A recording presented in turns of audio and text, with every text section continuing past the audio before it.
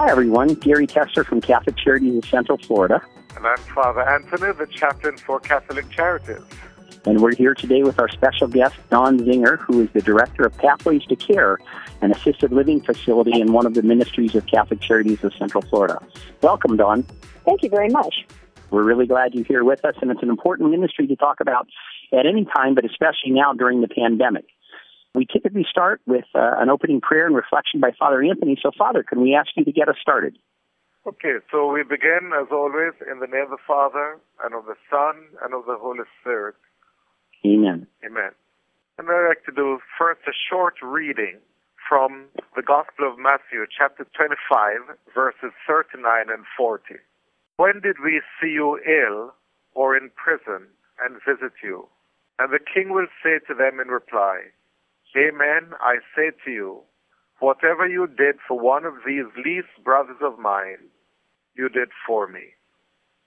Now, in this reading, just very short, we see that Jesus is pointing out to us the care that we need to have for our sisters and brothers. And so when I think of the ministry that Pathways to Care has been offering, it's really reaching out and doing one of these works of mercy, which is that of comforting the afflicted. And so whoever comes to us should never find themselves being turned away.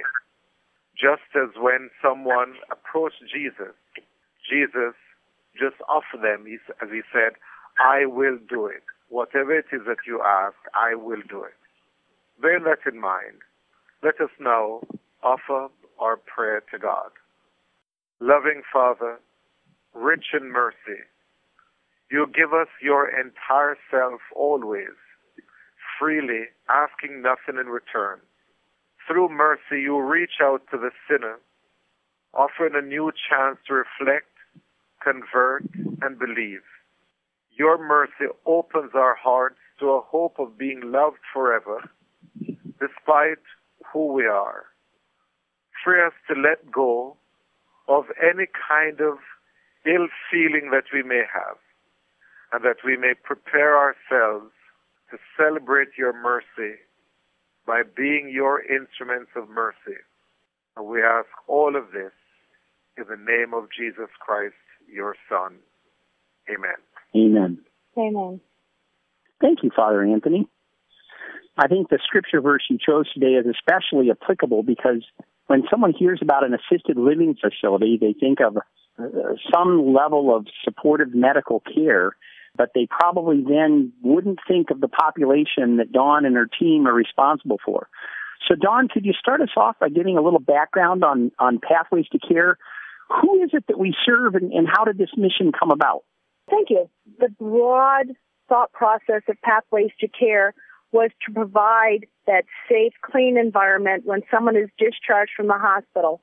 If an individual can think for a second, okay, I'm in the hospital, and the doctor walks in and says, okay, you get to go home, people are usually very thrilled at that opportunity. And they know at home there's going to be chicken noodle soup and a nightstand with a bell on it, clean sheets, a refrigerator, a place to keep medications, a shower.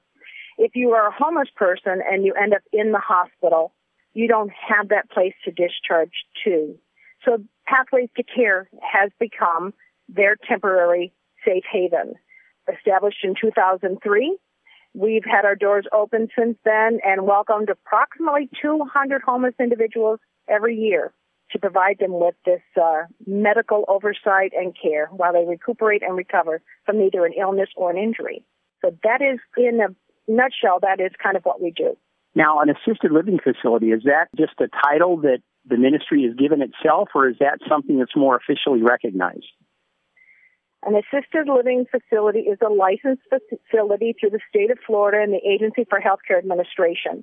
So it does require certain healthcare parameters, dietary parameters, so that the residents coming here and the hospital staffs that are sending them to us know that they're going to get the right care at the right time. So we are licensed. Okay, through the state. Yes. So And for listeners, you may think, Gary, you don't know that. Well, of course I know that. I'm trying to help Dawn to explain the program to the general public because I think a lot of folks don't understand this unique ministry. And Father Anthony, when you commented on the gospel from Matthew, how when we do that for the least of these, we do it for Christ.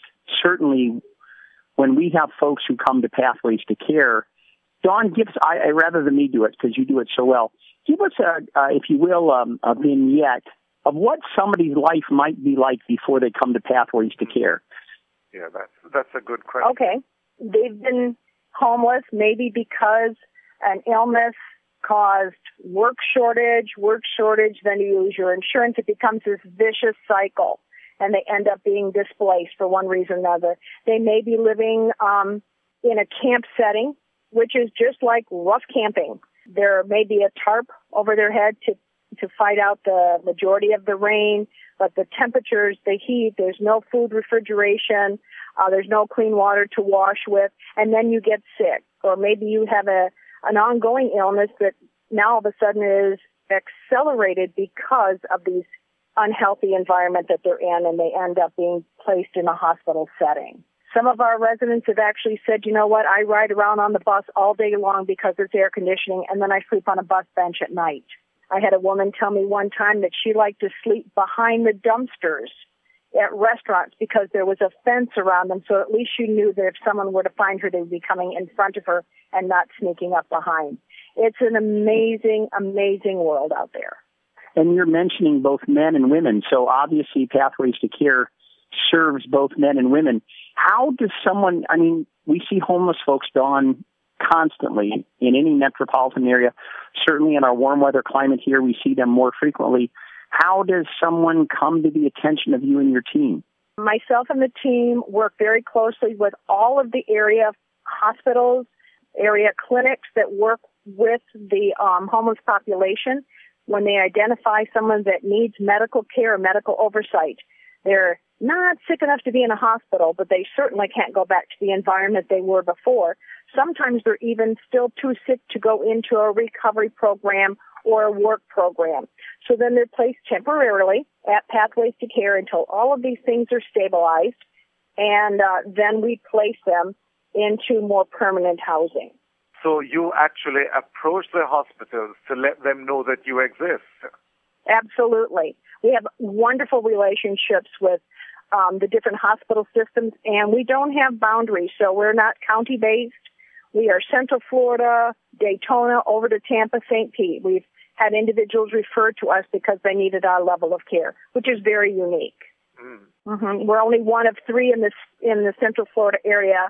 We hold the largest population of homeless individuals. And a good 50 to 55% of the population we serve are identified as veterans also. We work very closely with the VA Medical Center and the hospital out at Lake Nona. And again, they are identifying homeless individuals, that they're veterans, and then we partner with them so that they place their veterans here. They continue to get the services of the VA, but under the care Pathways to Care, so we're able to monitor their medications and help them with mental health issues, housing issues, clothing issues, anything that they might need. So, and it's male and female. You know, our average age is about 45 years of age, but we've had clients as young as 18 and 19, and we actually have a client right now that's in his 80s.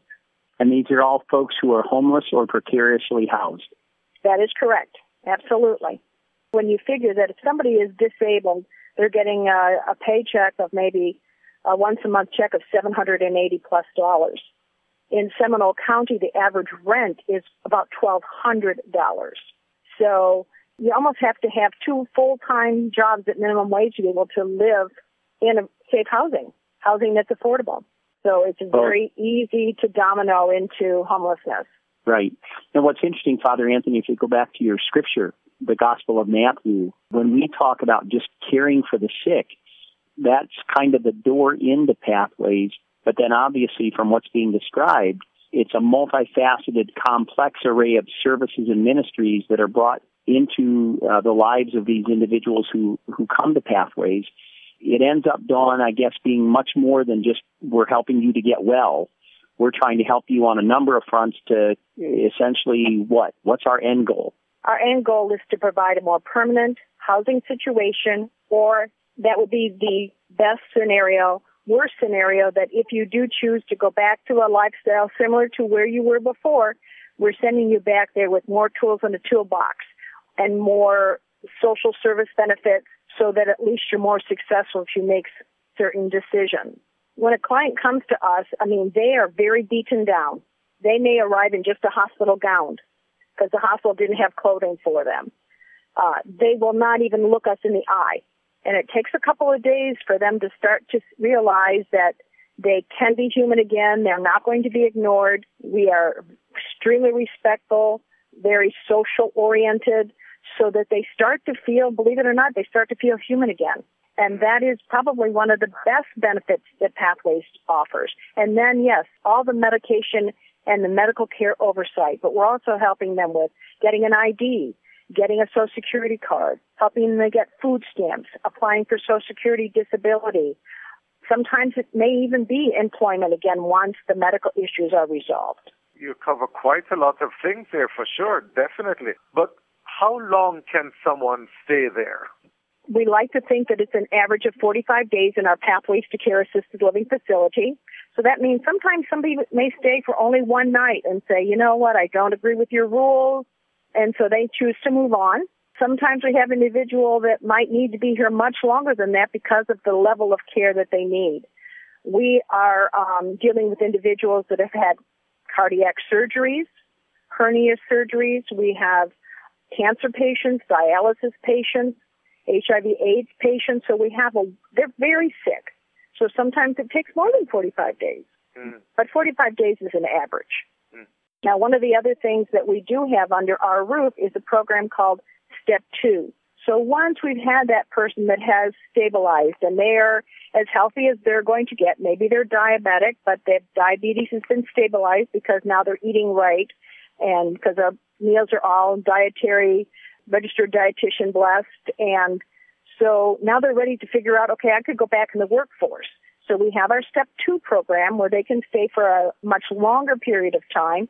And we help them with dressing for success, mock interviews, helping them find employment, and then allowing them to stay here while they save monies so that they can make it successfully on that next step. So we bridge back into the community. Now, I know that you get residents who come there from the hospitals. Can people just walk in and ask for help there? Unfortunately, people cannot just walk in from the community. Because of that licensure that Gary mentioned earlier, we have to have certain medical documentation. Agency for Healthcare Administration has very specific regulations. So those forms have to be completed by a physician. And so that tells us, what medications they're on, what kind of care, are there injuries that need to be cared for, a wound that needs to be played with, anything along those lines if there's therapies involved. But we have to have that documentation so we know how to care correctly with this individual. What's the maximum number of persons can you house there at any given time? We have a 40-bed licensed facility. Unfortunately, 40 beds is not a realistic head count for us because you're dealing with a lot of medical equipment. And sometimes, quite honestly, you're working with some very strong personalities. Ideally, 32 in the house would be a very realistic number. And believe it or not, Father Anthony, we're never full. There's always room for one more. The doors are never closed. Correct. We have staff 24/7, even on the holidays, and of course on the weekends and nights. So we're always here, and the hospitals do know how to get us. Absolutely. I was going to ask, how do you distinguish Pathways to Care from other assisted living facilities that may help hospitals with folks who need to step down from hospital-based care? What would the difference maker be if someone wanted to say, I'm interested in supporting this kind of a ministry, but why would I choose Pathways over someone else? One of the things, Pathways to Care, of course, is under the umbrella of Catholic Charities. It is not for profit. 99% of the other assisted living facilities in the state are privately funded. Our clientele are younger. They're predominantly male. They're not going to fit into the more traditional assisted living facilities with a higher percentage of females, an average age of over 75 or 80. Our staff are uniquely trained to work with this homeless population. We have case managers that are not usually available in a more traditional assisted living facility, so that we are able to work one-on-one with these residents to set plans, to set a plan of care, as it's called, and help them help themselves to be successful. And they're not in a normal assisted living facility. That's a permanent home setting where Pathways to Care is bridging back into the community. Understood. When you were describing things earlier, it made it very clear that Pathways is a voluntary placement, correct? Yes. What are you looking for if I'm referred to Pathways to Care from a local hospital? What are you looking for in me, not just in terms of my medical situation, but are there things that would help to know that I'm a great candidate for Pathways? I think there needs to be a little bit of you gotta wanna. You gotta want to try and get better. We are also known as a dry facility, so there is no drug use or alcohol use on campus or off campus and coming back home at the end of the day. They're going to be dressed in street clothing, so it's a less hospital sterile environment, which for a lot of homeless persons is very receptive. Pathways to Care, believe it or not, does have a reputation within the homeless community. And so there are many times where we've gotten a referral from a hospital and maybe we haven't touched that caseworker, but the patient who is homeless says, can you see if I can get into Pathways to Care? So the community knows us as well.